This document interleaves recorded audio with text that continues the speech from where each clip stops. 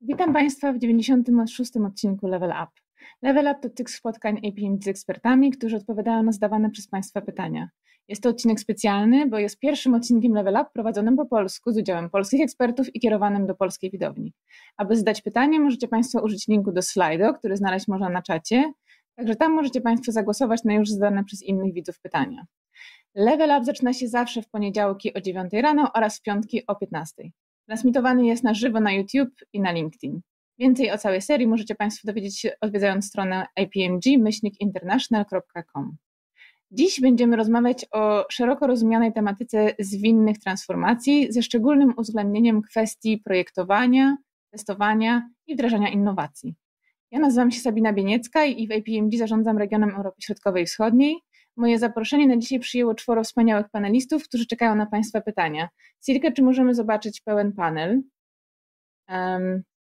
Pierwszą z panelistek jest Marta Pomorska. Marta jest trenerem, coachem i facylitatorem w firmie In Progress. Posiada wieloletnie doświadczenie w zarządzaniu zwinnymi projektami zdobytym we współpracy z takimi firmami jak Microsoft, Volvo czy PayPal. Jest entuzjastką Agile i Design Thinking. Marta, czy chciałabyś powitać naszych widzów? Witam serdecznie. Bardzo się cieszę na to nasze spotkanie, szczególnie, że to pierwszy raz po polsku, więc mam nadzieję, że będzie dużo energii, dużo ciekawych informacji przez nas przekazanych. Z całą pewnością, wszyscy na to liczymy. Drugą panelistką jest Kinga Matysiak. Kinga jest prezesem firmy szkoleniowej Mindstream. Jest autorką felietonów, materiałów edukacyjnych i szkoleń poświęconych dobrym praktykom zarządzania projektami i zmianą, a także wykładowcą akademickim studiów MBA i opiekunem merytorycznym kierunków na Collegium Da Vinci w Poznaniu i w Wyższej Szkole Bankowej w Gdyni. Witamy, Kinga. Dzień dobry. Bardzo dziękuję za zaproszenie. Po takim wstępie nie muszę nic dodawać. Dziękuję, Sabina. Dziękuję za przyjęcie zaproszenia. Trzecim panelistą jest Tomasz Manugiewicz. Tomasz jest general managerem w krakowskim oddziale firmy Grand Parade, która jest częścią William Hill. Od 16 lat związany z branżą IT. Tworzył jedną z pierwszych w Polsce bankowości internetowych dla banków Paribas, Alior i PKO. Tomek jest entuzjastą Agile. Swoją pierwszą zwinną transformację przeprowadził już w 2009 roku. Niedawno rozpoczął też swoją przygodę z AGH jako wykładowca. Dzień dobry, Tomku. Dzień dobry, Sabina, witam Państwa. Bardzo mi miło, że jestem zaproszony na ten webinar, zwłaszcza, że brand APMG i firmę APMG kojarzę już od dawien dawna, właściwie od początku mojej kariery, więc miło mi usłyszeć, że jest to pierwszy webinar po polsku. No, wszyscy jesteśmy podekscytowani i na pewno już wielu widzów zaciera ręce i będzie z uwagą słuchało odpowiedzi na pytania. Ostatnią panelistką jest Agnieszka Bochacka. Dzień dobry, Agnieszko. Agnieszka jest Manager Technology Strategy and Transformation w Deloitte Digital. Jest entuzjastką cyfrowych transformacji i połączenia nauki z biznesem i posiada doświadczenie w środowisku zarówno polskim, jak i międzynarodowym. Także jest kierownikiem merytorycznym studiów na AGH. Są to studia Digital Transformation Manager. Witamy, Agnieszko. Super, dzień dobry, bardzo dziękuję za zaproszenie, bardzo miło mi zasiąść w takim gronie. Mam nadzieję, że temat jest interesujący dla wielu osób, ponieważ zwinność otacza nas coraz mocniej. To prawda. I ostatnim częściowo panelistą jest Dominika Skura, która będzie nam przedstawiała Państwa pytania. Witamy Cię, Dominiko, również z nami. Dobry. Czy możemy prosić o pierwsze pytanie? Oczywiście. Pierwsze pytanie jest od Kasi. Jakie umiejętności, cechy powinny wykazywać zwinnie zarządzane zespoły?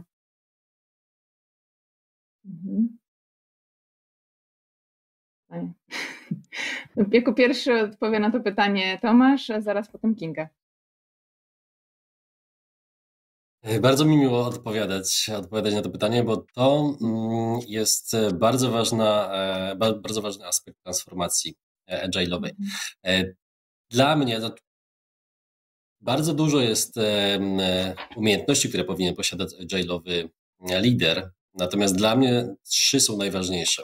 Pierwsza to jest cross-funkcjonalność, czyli umiejętność dostosowania się do zmieniającego się świata wymagań technicznych. My w branży IT, bo ja pochodzę z branży IT, więc w branży IT mówimy o T-shaped people, czyli kompetencje w kształcie litery T, czyli bardzo szeroki scope wiedzy, ale z drugiej strony jedna wąska specjalizacja. To się układa w taką literę T. I dlatego jeżeli zespoły są cross-funkcjonalne, a lider potrafi zrozumieć wszystkie funkcje w zespole, ludzie po prostu mogą się wymieniać zadaniami. Więc to nam bardzo ułatwia zwinność. Druga cecha to jest takie nastawienie na rozwój. Po angielsku mówimy o terminie growing mindset. Po polsku słyszałem też interpretację plastyczność inteligencji, czyli to jest po prostu otwarcie na nową wiedzę, na to, co przynosi nam zmiana organizacyjna. I trzeci aspekt to jest rezyliencja. Rezyliencja to jest z kolei taka plastyczność umysłu do tego, żeby reagować odpowiednio na zmieniający się świat, to znaczy nie siedzieć w status quo, tylko chcieć pójść do przodu razem ze zmieniającym się światem. Także takie trzy. Dziękujemy, Tomku. Widzę, że Kinga zgadza się z tymi cechami, ale na pewno ma coś ciekawego do dodania. No tak, musiałam coś na szybko wymyślić, prawda? Bo Tomek użył 3 najfajniejszych.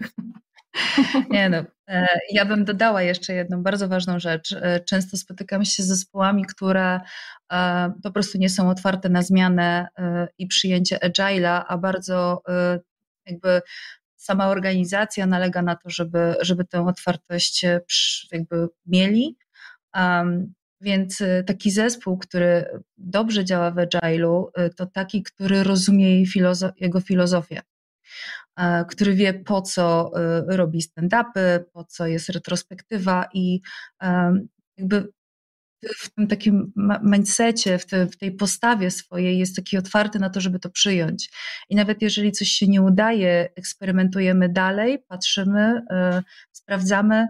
Ja jestem fanką teraz takiego podejścia, znaczy już od jakiegoś czasu, Agile'a agnostycznego, gdzie mówimy o tym, że po prostu te zespoły jakby to nie jest tak, że przyjmujemy coś dogmatycznie, Scruma czy jakieś inne metodyki czy frameworki, tylko bierzemy to, co dla naszej organizacji pasuje najbardziej. I taki zespół musi być otwarty na to, żeby eksperymentować z tymi narzędziami, żeby być otwartym na to, po co one po prostu są, żeby to rozumieć.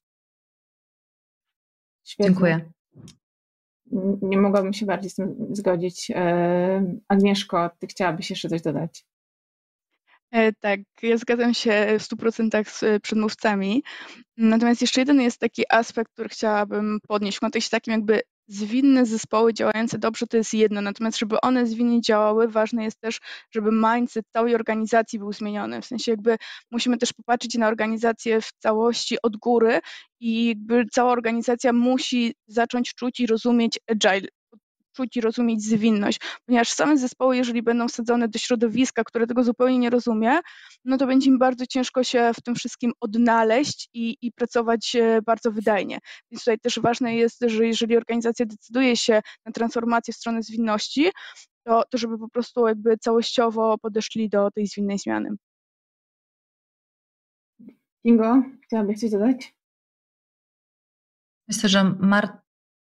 Myślę, że Marta jeszcze była przede mną, ale ja mogę coś dodać, bo to jest bardzo a propos tego, co powiedziała Agnieszka. Spotkałam się z zespołem, który przez 3 lata próbował, mimo jakby braku wsparcia w organizacji, próbował Agile'a. Po 3 latach powiedzieli, że po prostu poddali się, bo tak bardzo system ich nie wspierał, że to było po prostu uderzenie głową w mur. To prawda, to często słyszymy taki feedback. Przepraszam Cię, Marto, teraz oddaję Ci scenę. No oczywiście ja nie mogę tutaj się nie zgodzić z przedmówcami. To wszystko, co wymieniliście, jest bardzo ważne. Tak naprawdę to skuteczne dowodzenie, zrozumienie w organizacji, po co my ten agile robimy. No właśnie, ale czy robimy agile, czy jesteśmy agile? No i pewnie to zrozumienie, że agile to stan umysłu i sposobu działania, to jest ten najważniejszy element. A jeżeli chodzi o same zespoły, to myślę, że tutaj właśnie to poczucie siły różnorodności i tego, że to, o czym Tomasz mówił, czyli to, że bierzemy na siebie odpowiedzialność, mając odpowiednie umiejętności, uzupełniamy się umiejętnościami, ale właśnie branie na siebie odpowiedzialności i to silne przywództwo, przewodzenie lidera będzie tutaj też ważnym elementem. Pełna zgoda. Myślę, że dobrze, że to pytanie zdaliśmy jako pierwsze, bo nam te Wasze odpowiedzi pozwoliły zarysować takie bardzo fajne tło do dalszej dyskusji, pewnie na temat wyzwań w wdrażaniu Agile'a. Dominiko, czy moglibyśmy usłyszeć kolejne pytanie?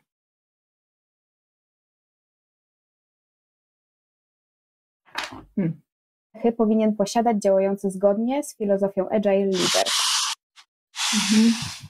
Myślę, że tu będziemy mogli powtórzyć kilka z tych cech, które już padły wcześniej, plus pewnie chcielibyśmy coś jeszcze dodać. Tomku, pierwszy odpowiedzi udzieli Tomek, potem zaraz Marta. Jakoś tak się ułożyło, że drugi raz pierwszy udzielam odpowiedzi, ale tak, chciałbym dodać takie 3 aspekty, w których pracuję w branży IT. Z angielskiego to jest 3P, People, Process i Product, czyli ludzie, procesy i produkt. I w tych 3 obszarach widzę kompetencje lidera, który w tych 3 obszarach powinien wspierać głównie zespół. I to zaczynając może od produktu, no to jeżeli mówimy o produkowaniu zwinnym jakiegoś końcowego produktu, no to trzeba mieć konkretną wizję końca, ale też wizję tych poszczególnych etapów, o których mówimy w Agile'u, czyli konkretnych inkrementów produktu. Jeżeli chodzi o ten aspekt processes, czyli procesy wytwarzania oprogramowania, tutaj na tym przykładzie, no to lider powinien móc poprowadzić współpracę w zespole. Znaczy zadbać o różne indywidualności w zespole, tak, czyli różnych ludzi w zespole, tak, żeby oni razem współpracowali, a nie gdzieś robili osobno rzeczy. No i trzeci aspekt people, czyli tak ważny, o którym wszyscy mówimy, feedback, i to zarówno ten feedback konstruktywny, jak to można powiedzieć, czyli informacja zwrotna na temat czegoś, co można poprawić, ale szczególnie w polskiej kulturze bardzo ważne jest pamiętanie o feedbacku pozytywnym, czy takim budującym, czyli jeżeli coś nam się podobało, jeżeli liderowi się podobało, no to żeby powiedział, good job, dobra robota, podoba mi się, że zrobiłeś to i to. Często w naszej kulturze o tym zapominamy. To ciekawa uwaga, pozytywny feedback. Dbajmy o to. Marta? Oczywiście tutaj to, o czym wspomniał Tomasz, czyli ten human-centric, skupienie się na ludziach, to bardzo ważny element i myślę, że no właśnie ten ludzki element będzie ważny, czy przy projektowaniu nowych produktów, czy wdrażaniu procesów, usprawnianiu. Tutaj na pewno to jest coś, na co powinniśmy zwrócić uwagę, ale skupiając się na liderze, tutaj myślę, że to, co oprócz tego, o czym wspomniał Tomasz, co mogłoby być pomocne, to ujęcie pojęcia WUKA, które wspomniał Job Johansen, czyli WUKA Prime. Wizja, zrozumienie, jasność i zwinność, tak? Czyli tutaj właśnie nadawanie, pokazywanie wizji, zrozumienie sytuacji, pomaganie ludziom zrozumienia sytuacji, w jakiej jesteśmy, no i jasność, czyli clarity, dawanie danych, z których możemy korzystać, tak? Czyli nie branie pewnych wyobrażeń, tylko korzystanie z danych, które możemy łatwo zbierać we współczesnym świecie, ale właśnie wykorzystywanie też pytanie ludzi o to, jak daną sytuację widzą, więc tutaj myślę, że to nastawienie bardzo, bardzo będzie istotne. Dziękuję Ci bardzo, Marto. Agnieszko, Ty też masz doświadczenie z perspektywy pewnie tego, jak lider funkcjonuje w organizacji, tak? Nie tylko jak zarządza zespołem. I pewnie chciałabyś coś dodać na ten temat. Tak, ja bym chciała dodać jeszcze 2 takie wątki. Jeden wątek dotyczący tego, że lider w obecnych czasach musi cały czas jakby obserwować, co dzieje się dookoła, inspirować się też młodym pokoleniem, które dużo szybciej wchodzi w nowinki technologiczne, dużo szybciej widzi pewne zmiany, które zachodzą w otoczeniu, więc z jednej strony taka bardzo duża otwartość i trochę odejście od takich standardów zarządzania, które były uczone przez wiele, wiele lat, więc to jest z jednej strony bardzo duże wyzwanie, z drugiej strony taki lider zwinny też musi szanować to, że ma do czynienia z różnymi pokoleniami, żeby traumatycznym przeżyciem z przyzwyczajenia do, nie wiem, stanowisk, do pewnej reputacji, z rozproszeniem jakby struktury. To są wszystkie takie rzeczy okołoludzkie, które mogą bardzo jakby mocno wpływać na to, jak ten lider powinien się zachować, ale jak też w ogóle powinien zarządzić taką zmianą. Więc tutaj z jednej strony taka bardzo duża otwartość na to, co dzieje się dookoła i taka czujność, jak zmienia się rynek, ale z drugiej też taka uważność właśnie na człowieka, ale nie tylko na tego człowieka, takiego z młodszego pokolenia, który w zwinność wchodzi, bo jakby wychował się w zwinności, dla nich to jest w jakimś stopniu naturalne, ale też jakby zaopiekowaniem się tych osób, dla których zwinność jest czymś abstrakcyjnym i po prostu potrzebują trochę więcej czasu, trochę inaczej podejść do tego etapu transformacji w zwinność. Myślę, że widzę, że wszyscy paneliści kiwają głową ze zrozumieniem. Kinga, jakie są Twoje doświadczenia w tym obszarze? Ja lubię takie powiedzenie, że kultura organizacyjna to jest najgorsza rzecz, na jaką pozwalają liderzy. Bardzo, bardzo bardziej mi to pasuje niż te dobre rzeczy. Ale jeśli mielibyśmy iść w tym kierunku, to nie tylko pozwalanie na różne zachowania, ale również dawanie przykładu. Jakby jesteśmy liderami i jesteśmy obserwowani przez cały czas i jeżeli ja czegoś wymagam, to równie dobrze powinienem to, czy powinnam stosować to wobec siebie.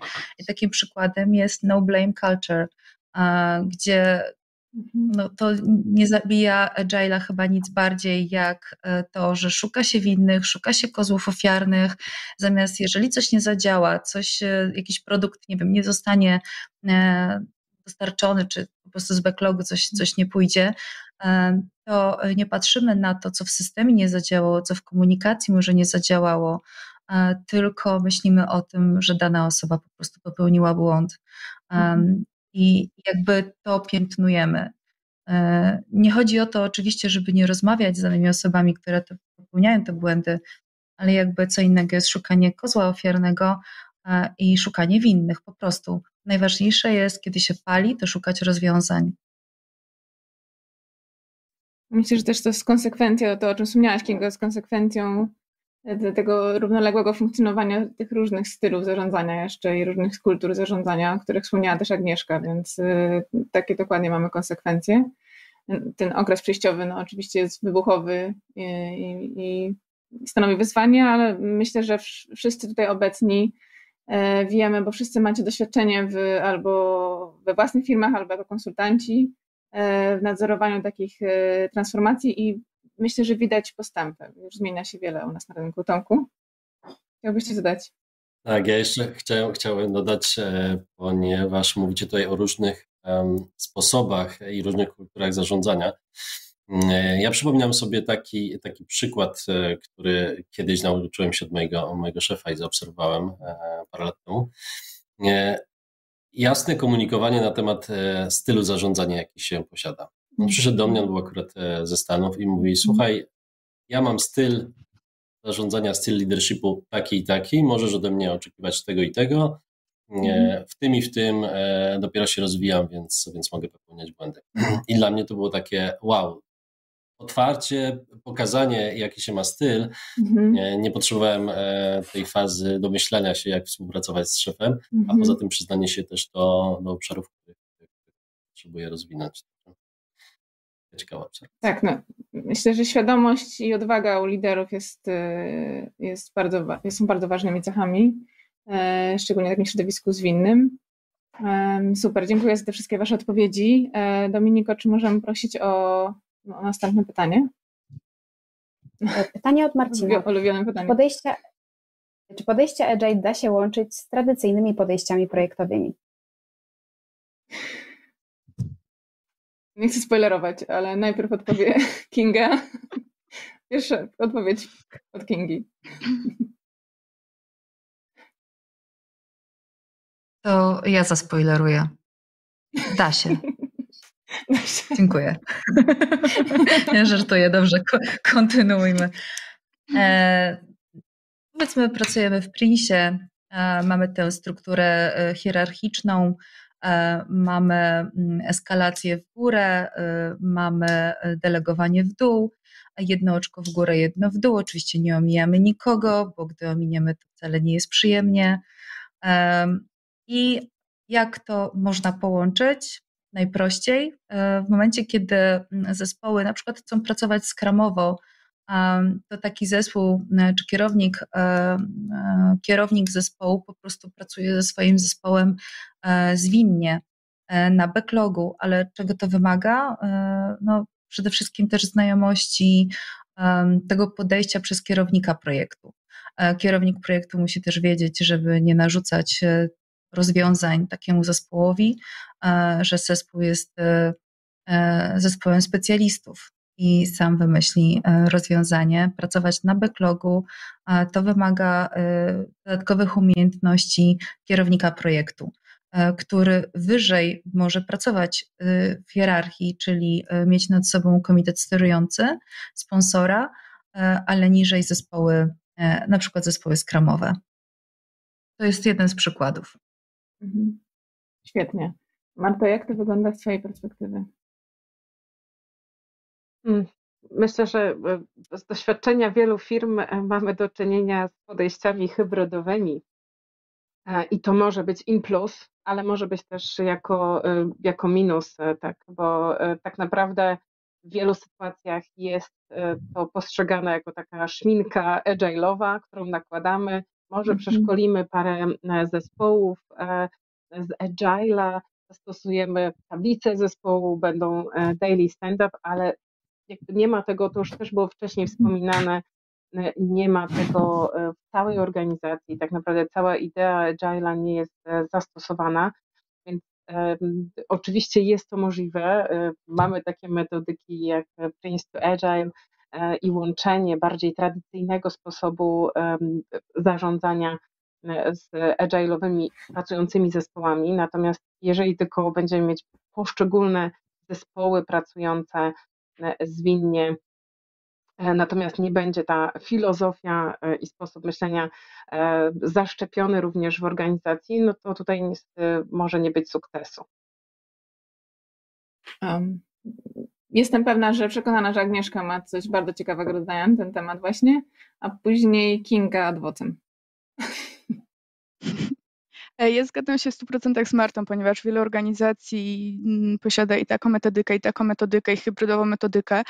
Natomiast dla mnie bardzo ważny jest taki element, czy w ogóle rozumiemy jakby jedno i drugie podejście, czy my jakby wiemy, jak chcemy realizować projekty i po prostu wykorzystujemy to jako narzędzia do efektywniejszej pracy, czy po prostu jest modny agile i teraz po prostu idziemy jak jest mądrze. Z jednej strony to, z drugiej strony trochę mamy zupełnie inne mindsety w jednym i w drugim podejściu, więc czy w ogóle zespoły rozumieją tą różnicę, czy to jest na zasadzie takiej, to ty będziesz Scrum Masterem i jakby w ogóle nie rozumiemy różnicy między jedną rolą a drugą rolą, czy jednak ta świadomość na poziomie organizacji jest na tyle duża, że faktycznie jest to efektywnie wdrażane i realizowane są projekty.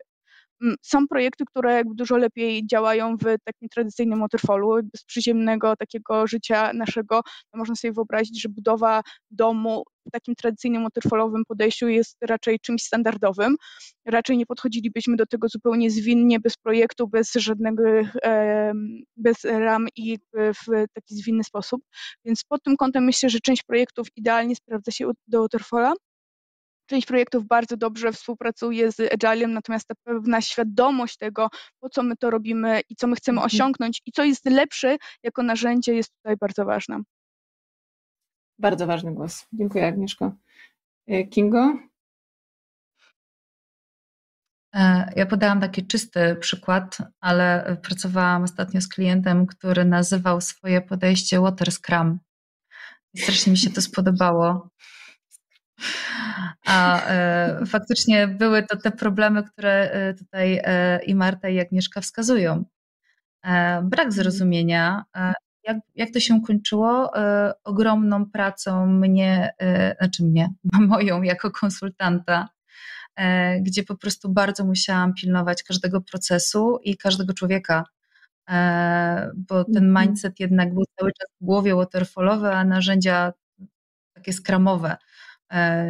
Tu retro mamy co 2 tygodnie, tu mamy daily codziennie, jeszcze mamy jakieś review w ogóle, ale po co? Więc tutaj ogromna była rola moja jako takiego nie lidera, tylko przepraszam, agile coacha, konsultanta, żeby tego wszystkiego bardzo pilnować. Tak. Świadomość Dziękuję. tego, dlaczego i jak stosujemy te narzędzia jest bardzo ważna i też dlaczego pewien sposób myślenia czy mindset wdrażamy. Świetnie, Kinga. I Tomasz, chciałbyś zamknąć pewnie już odpowiedzi na to pytanie? Tak, ja bym chciał zamknąć, ale bym tak chciał troszkę z innej perspektywy. To znaczy, zaczynając przygodę z Agilem, zaczynałem od świata IT i zaczynałem od takiego świata bardzo stricte agile'owego, scrumowego, takich bardzo, bardzo filozoficznych tematów. I odpowiadając na pytanie, najpierw powiem tak, czy można łączyć te dwie metodyki? No, tamten świat by mi nie wybaczył, gdybym odpowiedział inaczej, że nie można łączyć tych metod. Tak by the book. Czy się da łączyć te metodyki? Oczywiście, że się da i tutaj Agnieszka wspomniała, o czym należy pamiętać. Dziewczyny też wspomniały, jak je łączyć, że jest metodyka Agile PM na przykład, która łączy te dwa podejścia. I trzecie mam taką myśl w głowie, czy często w organizacjach zdarza się, że łączymy metodyki waterfallowe z agile'owymi? Z mojego doświadczenia wynika, że bardzo często. I dlatego właśnie powstał Agile PM między innymi, dlatego że oczywiście są środowiska, tak jak Agnieszka wspomniała, są projekty, są produkty, których wytwarzanie może być stricte agile'owe bez etapów waterfallowych, ale to nie znaczy, że to się zaaplikuje wszędzie. Także to połączenie jest bardzo cenne, jest bardzo trudne. To, co Agnieszka wspominała właśnie, że łącząc musimy pamiętać jednak o tych pryncypiach zwinności, żeby to nie było tylko przemalowanie pakietek na zespołach czy na tytułach ról, więc tu trzeba o tym pamiętać, ale na pewno organizacje potrzebują tego. A jeżeli biznes i organizacje potrzebują połączenia, to znaczy, że taki jest kierunek w niektórych projektach. Jeszcze na koniec chciałem dorzucić, że waterfall, którego tak wszyscy, przynajmniej w branży IT, wszyscy po prostu teraz uznają za winnego wszystkich niepowodzeń projektów, w założeniach, jak był opisywany, to w założeniach miał między tymi etapami waterfallowymi, tą kaskadą, miał z powrotem feedback loopy do poprzednich etapów, czyli po skończonym etapie zawsze był ten feedback loop.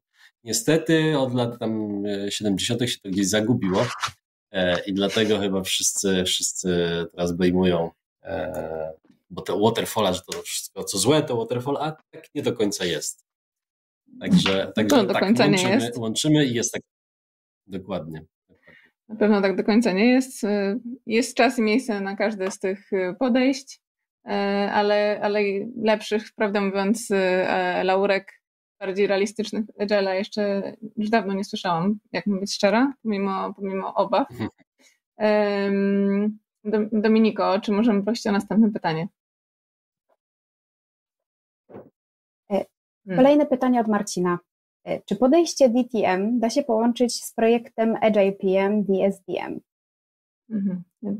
Może ja słowem wyjaśnienia DTM zakładam, że chodzi o DT Method, czyli o design thinking, opowiedzmy szczerze, tak? Czyli czy podejście, czy design thinking da się łączyć z podejściami agile'owymi, tak? Marta, chciałabyś pierwsza odpowiedzieć, tak, na to pytanie? Bardzo się cieszę, że takie pytanie padło. DTM, tak, dobrze, że to rozszyfrowałaś, bo to nowa metodyka. ale mówiące o czymś, co myślę, że jest dość gorącym topikiem, można powiedzieć, czyli właśnie design thinking. Czy można design thinking i DT method łączyć z Agile PM? Jak najbardziej tak. DT method odpowiada na to, o czym mówiliśmy wcześniej, czyli właśnie skupienie się na ludziach, na potrzebach ludzi, rozpoznanie właściwe tego, z czym będziemy tak naprawdę potem się mierzyli podczas projektu.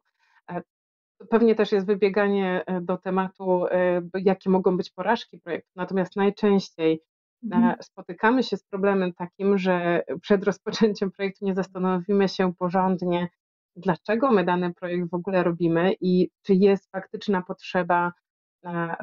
potrzeba naszych użytkowników, naszych pracowników. I tak naprawdę tutaj zastosowanie DT Method, zastosowanie design thinking może być sposobem na znalezienie pomysłu na projekt. To jest ten pierwszy element, w jakim możemy zastosować DT Method, czyli poszukanie, w którym kierunku powinniśmy pójść, jaki powinien być ten nasz projekt. A drugi punkt łączący, no to będą początki naszego projektu, czyli jeżeli mówimy już tu stricte DSDM, Agile PM, to tak naprawdę dwie pierwsze fazy projektu, czyli faza wykonalności i podstaw. Jak najbardziej to jest ten moment, gdzie też możemy zastosować design thinking, bo pewne pomysły mogą być, natomiast tutaj w podstawach, szczególnie kiedy mówimy o no właśnie szukaniu, zbieraniu wymagań od właściwych użytkowników, to jest ten moment. Tak, cieszę się, że tym pytaniem dotknęliśmy zagadnienia innowacji teraz, tak? Bo przedtem rozmawialiśmy o tym, jak z sukcesem wdrażać projekty, jak zadbać o to, żeby osiągnęły sukces, ale właśnie dzięki temu pytaniu o design thinking możemy pójść krok wcześniej tak naprawdę, zastanowić się nad tym, jak mówiłaś Marto, dlaczego warto, jakie są potrzeby użytkowników, tych, dla których szukamy rozwiązań i jak najlepiej je zaadresować, tak? Super, dziękuję bardzo. Czy możemy prosić o następne pytanie? Dominiko?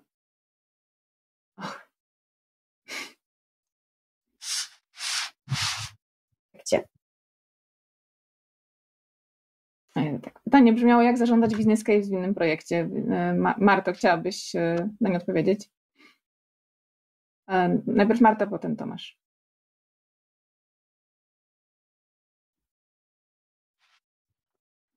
Teraz ja w kolejce pierwsza jestem dwukrotnie. Wyrywam się do tego pytania, bo znowu wydaje mi się, że tutaj ten human-centric temat no po prostu jest mocno wybijający się, czyli właśnie potrzeba business case, czyli tak naprawdę zadawanie sobie pytania od samego początku, dlaczego my to robimy, po co my to robimy, no i dla kogo. Wydaje mi się, że niestety jako konsultant słyszę, jeszcze się zdarza niestety taka sytuacja, że kiedy pytam, czy stosujecie business case, czy uzasadnienie biznesowe jest tworzone dla waszych projektów, zdarza się usłyszeć, no nie, po prostu robimy, dostajemy sygnał i działamy. Nie ma czasu na zastanowienie się, na zadanie sobie pytania dlaczego, dla kogo i jakie są faktyczne potrzeby. Tutaj myślę, że znowu w nawiązaniu do poprzedniego pytania, DT Method czy Design Thinking może nam pomóc właśnie w tym przygotowaniu, tak? Czyli zanim jeszcze wskoczymy na tą głęboką wodę, zanim wskoczymy ten nieznany trochę obszar, bo tutaj wspomniałaś Sabino, że mówimy o innowacji. Czasem to jest takie błądzenie we mgle, my jeszcze nie wiemy do końca, co chcemy, jak to będzie zbudowane, co chcemy zbudować, czyli mamy pewien pomysł, ale nie wiemy jak to zrobić, więc tutaj zastanowienie się od samego początku dlaczego, po co, no i potem tak naprawdę badanie, czyli tutaj podejście iteracyjne, przyrostowe i po każdym przyroście sprawdzanie, czy my nadal mamy zasadność biznesową, jest niezmiernie istotne. Czasem po prostu trzeba podążyć za tym zmieniającym się światem i podjąć tą trudną decyzję i powiedzieć, no niestety to rozwiązanie dalej nie ma racji bytu, więc jak najbardziej business case, uzasadnienie biznesowe powinno być od początku, przez cały czas i tak naprawdę na początku zadajemy sobie pytanie dlaczego, dla kogo, jaka jest z tego korzyść, no i powinniśmy to kontynuować przez cały projekt. Świetnie, bardzo Ci dziękuję, Marto. Tomku, jak to wygląda z Twojej perspektywy osoby zarządzającej firmą? Z mojej perspektywy to wygląda tak, że w świecie zwinnym mamy dwa narzędzia do uzasadnienia biznesowego. Natomiast zanim o nich, to ja chciałem się odwołać do tego, co tak naprawdę jaką rolę ma uzasadnienie biznesowe. Właśnie z perspektywy na przykład prowadzenia biznesu w Polsce. Ma uzasadnić inwestycję biznesową, innymi słowy ma wzbudzić zaufanie inwestorów. No więc teraz, jeżeli chcemy wzbudzić zaufanie inwestorów albo sponsorów projektów, to najlepiej co zrobić? Pokazać im produkt działający. I tu właśnie dochodzę do tych dwóch narzędzi, które tak naprawdę sprowadzają się do tego samego. To są dwa terminy. Jedno to jest proof of concept, czyli w korporacjach pewnie spotkaliście się z takim słowem jak proof of concept, czyli zrobienie czegoś małego, co udowadnia jakiegoś produktu, w software'ze mówimy jakiegoś małej aplikacji, która udowadnia, że nawet z podstawową funkcjonalnością to uzasadnienie biznesowe ma sens. I wtedy jak jest business case Sprinta plus produkt, który z tego business case'u wynika, czyli taki minimalny produkt, no to możemy sponsorów przekonać do zainwestowania czasu czy pieniędzy w projekt. A mówiąc o projekcie, no to drugie narzędzie, które tak naprawdę sprowadza się do tego samego, w Agile mówimy o MVP, czyli Minimum Valuable Product, czyli malutki inkrement produktu, który będzie w stanie już na środowisku produkcyjnym zarobić realne pieniądze. To nie muszą być duże pieniądze, ale zarobić jakiś konkretny przychód albo przynieść zwrot z zainwestowanego czasu. Więc tak bym zarządził, czy tak zarządzamy w IT business case'em. Świetnie. Dziękuję Ci bardzo, Tomku. I teraz Kingo, będziesz odpowiadała z perspektywy osoby zarządzającej firmą, czy z perspektywy konsultanta? Ojej, postaram się to bardziej uzupełnić to, co zostało powiedziane. Więc chyba z punktu widzenia konsultanta, bo Tomek poruszył to w kontekście osoby prowadzącej biznes. W Agile PM mamy osobę wizjonera biznesowego. Osobę, która jest odpowiedzialna za to, żeby ta wizja business case'u cały czas była aktywna i aktualna. W Scrumie mamy product ownera, który pilnuje tego, żeby najpierw cel produktu, a później cel sprintu był cały czas w mocy. Żeby, jak planujemy sprint, mamy sprint planning, żeby nie zapomnieć o tym, czy na pewno wszyscy rozumiemy cel sprintu, bo z mojego doświadczenia konsultanta bardzo często to umyka. Rozmawiamy o tym, co trzeba zrobić, ale jakby już nie do końca wiemy, jaki jest ten cel i dajemy sobie robić wrzutki, dajemy sobie jakby też odchodzić od pewnych założeń, gdzie na końcu możemy zgubić właśnie sens i zasadność biznesową. Pełna zgoda. Dziękuję Ci bardzo, Kingo. Agnieszko. Ja bym chciała jeszcze dodać na sam koniec taki element, że też bardzo dużo zależy od tego, jaki organizacja ma apetyt na ryzyko, na ile ten business case musi być przełożony na taką jakby efektywność budżetową, na jakieś wzrosty wskaźników, a na ile jakby organizacja pozwala sobie zainwestować, potestować, jakby nauczyć się czegoś i w taki sposób podejść do tematu, bo to będzie też zależało od tego, jaka jest kultura w organizacji, jakie, nie wiem, inwestorzy podchodzą do tematu. Są organizacje, gdzie faktycznie podchodząc do business case'ów trzeba mieć konkretne wyliczenia, prognozy, jak to przełoży się na biznes, czy to będzie opłacalne w najbliższych 3, 4, 5 latach. Natomiast są organizacje, które na przykład w ogóle dedykują jakieś budżety na innowacje i wtedy podejście do tych business case'ów jest trochę inne, bo na przykład wchodzimy w zupełnie nowe rynki, zupełnie nowe produkty i wtedy jakby ten business case i podejście do business case'u jest trochę z innej perspektywy i trochę inaczej się patrzy na ten obszar. Wszyscy kiwają głowami. Wszyscy się zgadzamy. Dziękuję, Agnieszko. Dominika, możemy prosić o następne pytanie. Pytanie od Marleny. Jakie są powody niepowodzenia wdrażanych transformacji i projektów zwinnych? Bardzo szeroki temat. Tomku, odpowiedzi Tomka posłuchamy jako pierwszy. Ja tutaj lubię mówić o transformacji organizacji, wizualizować to jako taki wielki kontenerowiec, taki wielki statek, który płynie po morzu. Żeby on, czy sumuje do portu również, i żeby jego przeprowadzić przez jakąś trajektorię i zacumować do portu, musimy mieć ale małe silniczki sterujące po różnych stronach statku. I dla mnie tymi silnikami sterującymi są po prostu ludzie, którzy wierzą w transformację. Różnie to się w firmach nazywa, czasem to są czempioni, czasem to są pionierzy, early adopters, czasem to się nazywamy. Natomiast to chodzi o po prostu ludzi, którzy wierzą w tą transformację. Więc teraz powinniśmy dbać o nich, inwestować w nich, dlatego że oni sterują tym całym statkiem, na którym siedzi cała załoga i pracuje w konkretnym celu.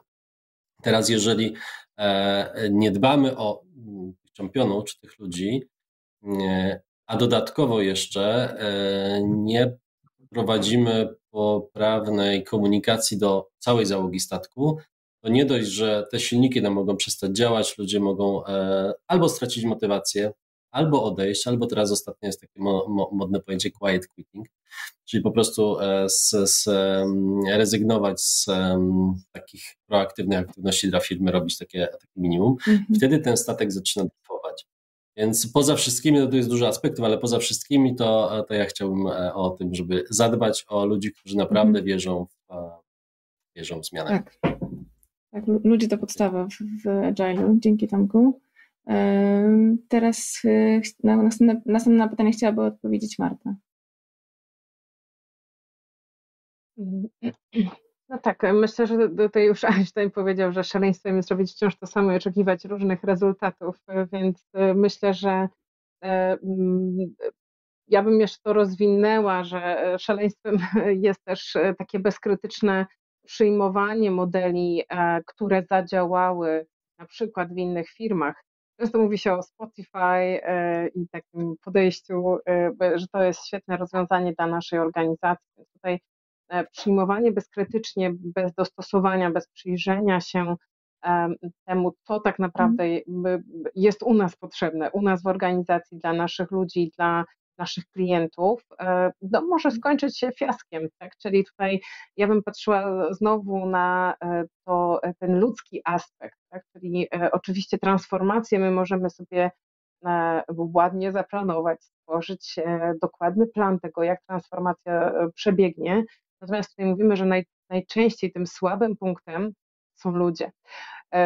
Słabym punktem, jeżeli się o nich nie zatroszczymy. Tutaj Tomek wspomniał o osobach, o których powinniśmy pamiętać, natomiast ogólnie bym spojrzała na to, że właśnie potrzeby ludzi i naszych klientów, potrzeby pracowników tutaj będą bardzo ważne i często organizacje mają taki problem, że no właśnie patrzą na te modele, które gdzieś już są dostępne, nie pytając czy swoich użytkowników, czy swoich pracowników, co można zmienić, jak to można zmienić i no właśnie, jak to możemy zrobić, jak możemy usprawnić. Druga rzecz, oprócz tego ludzkiego elementu, to no, na pewno ze zwinnością związana jest iteracyjność i przyrostowość. No i tutaj jeżeli poprowadzimy to taką szybką, albo może nie taką szybką, ale jakby cała transformacja na raz, bez właśnie tych informacji zwrotnych, bez możliwości dostosowania się, no to może się okazać, że mamy tutaj niewłaściwe rozwiązanie na koniec, czy niewłaściwie działający proces. Więc ja bym powiedziała, że ludzie i tak naprawdę badanie, sprawdzanie, czyli te wczesne prototypy, testowanie, no i dostosowywanie się do tego też zmieniającego się środowiska, które tworzymy. Bardzo ważne uwagi. Dziękuję Ci, Marto. Kingo, co chciałabyś dodać? O, przepraszam, Agnieszko. Dobra. Agnieszka. Ja bym chciała jeszcze... Tak? Dobra. Chciałabym dodać jeszcze taki element w ogóle zwinnych transformacji organizacji, że bardzo często w ogóle jakby organizacje nie odpowiadają sobie na to, po co w ogóle iść w stronę zwinności. Jakby czemu my chcemy akurat to robić zwinnie, a nie inaczej, więc taki element w ogóle, po co my pewne elementy będziemy robić w taki, a nie inny sposób. I to, co jeszcze dla mnie jest takim ważnym elementem, to jest takie przywództwo przyszłości i trochę jakby to, co mówiliście, zarządzanie ludźmi, ale też, żeby te osoby, które zarządzają i wdrażają te zwinne projekty, też, żeby po prostu swoim przykładem pokazywały, w jaki sposób działać i jak tą zwinność wykorzystywać. W sensie, jeżeli to nie będzie się łączyło przywództwo z tym, jak działają zespoły, jak te projekty mają być realizowane, no to będziemy mieć pewnego rodzaju dysonans, który później w organizacjach po prostu nie działa dobrze. Pełna zgoda. Dziękuję Ci, Agnieszko. Kinga? To ja może podam przykład, gdzie naprawdę było wielkie niepowodzenie i to jest naprawdę tak zwane based on true story.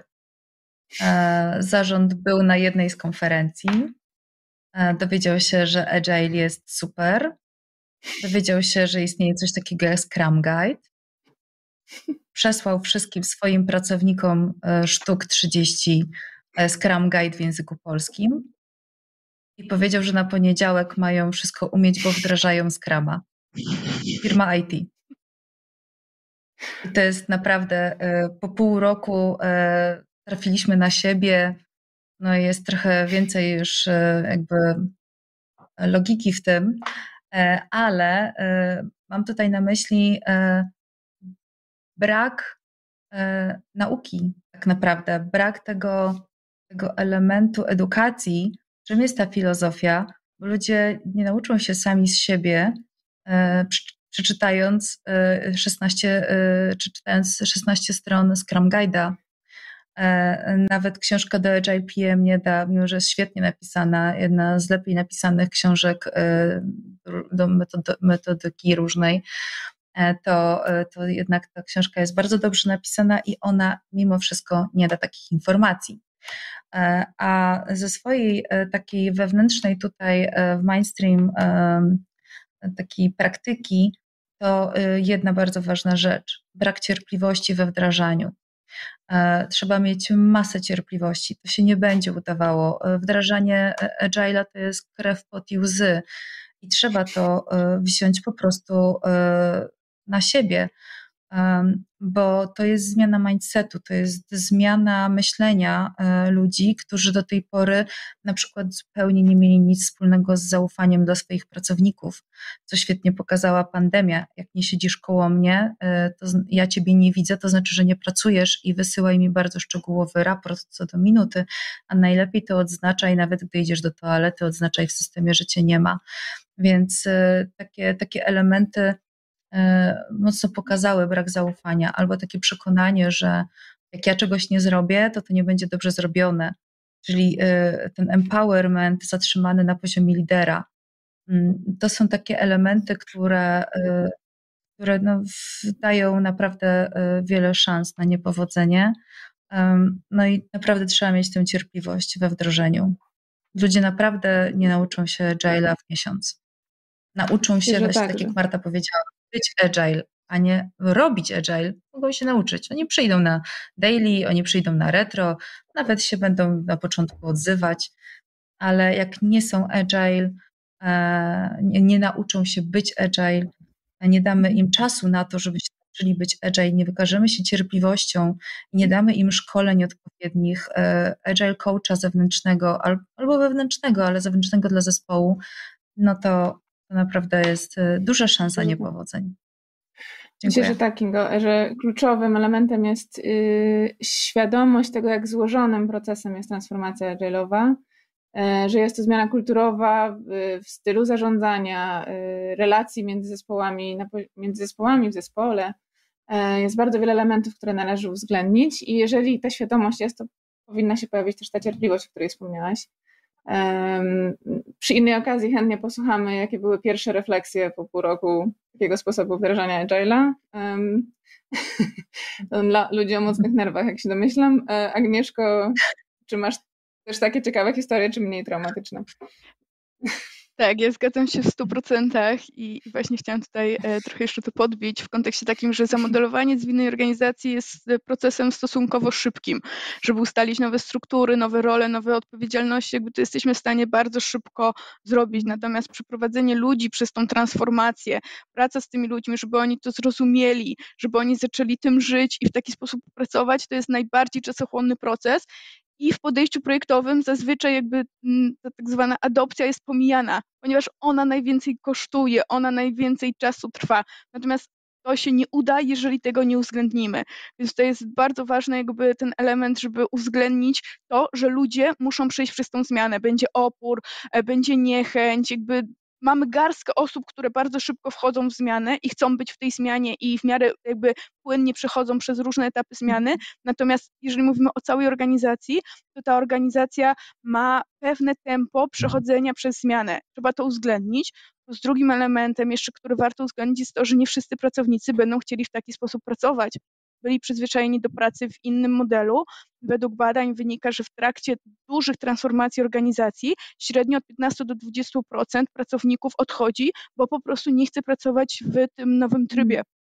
To też warto mieć z tyłu głowy, żeby o tym pamiętać, że jeżeli decydujemy się na transformację, to musimy jakby mieć też z tyłu głowy, że z niektórymi pracownikami będziemy się musieli pożegnać i też uwzględnić to w całym procesie takiej transformacji.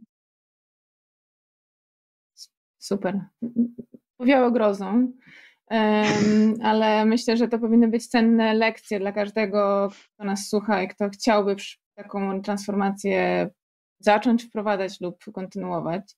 Niestety obawiam się, że nie mamy już miejsca na więcej pytań, pomimo że tych pytań jeszcze wiele nam zostało.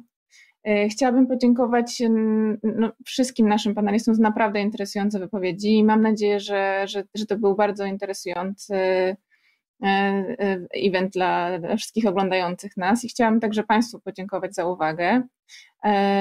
I na koniec poprosiłabym panelistów o wygłoszenie uwag końcowych, co Wam się podobało. Jeżeli macie coś do dodania, to teraz jest właśnie miejsce na to.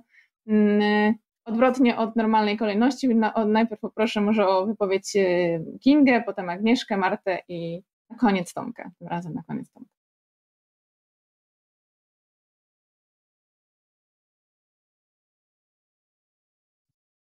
Silke, Dobrze, to Proszę. Więc ja myślę, że temat jest tak bardzo szeroki. Ja w Agile'u bardzo lubię tą behawiorystykę, to podejście takie właśnie w kontekście ludzkiego zachowania i tego, jak człowiek po prostu, jak może się automotywować, jak wzrasta, jak uczy się, jak się rozwija, kiedy daje mu się takie możliwości jak pracy w systemie, w podejściu Agile. To jest naprawdę fantastyczne, jak dochodzimy do wniosku, jest takie pytanie dosyć kontrowersyjne, czy motywują nas przede wszystkim pieniądze. Jak pracujemy w Agile'u i w świetnej strukturze, to czasem jesteśmy w stanie nawet przymknąć oko na to, że gdzieś indziej zarobilibyśmy więcej. Więc ja zawsze mówię, że pieniądze motywują pierwszego, czy tam 10, kiedy dostajemy. Wtedy, kiedy je dostajemy i wtedy, kiedy się kończą. Cała reszta to jest to system, w jakim pracujemy, jak jest nam dobrze w pracy. I myślę, że niczego lepszego od Agile'a do tej pory jeszcze nie wymyślono, a jak wymyślono, to się o tym dowiem i Wam powiem. Świetnie, dzięki Kinga. Marto?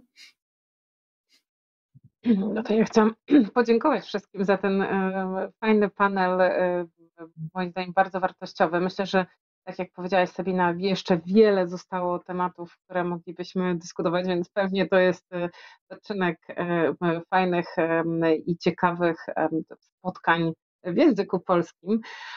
Natomiast no, na pewno Agile i podejście agile'owe to jest coś, co jest przyszłością, więc myślę, że nawet jeżeli ktoś jest opornie nastawiony do Agile'a, to powinien tego wroga, jeżeli za takiego go uznaje, właśnie poznać, bo od Agile'a nie ma odwrotu. Takie jest moje zdanie.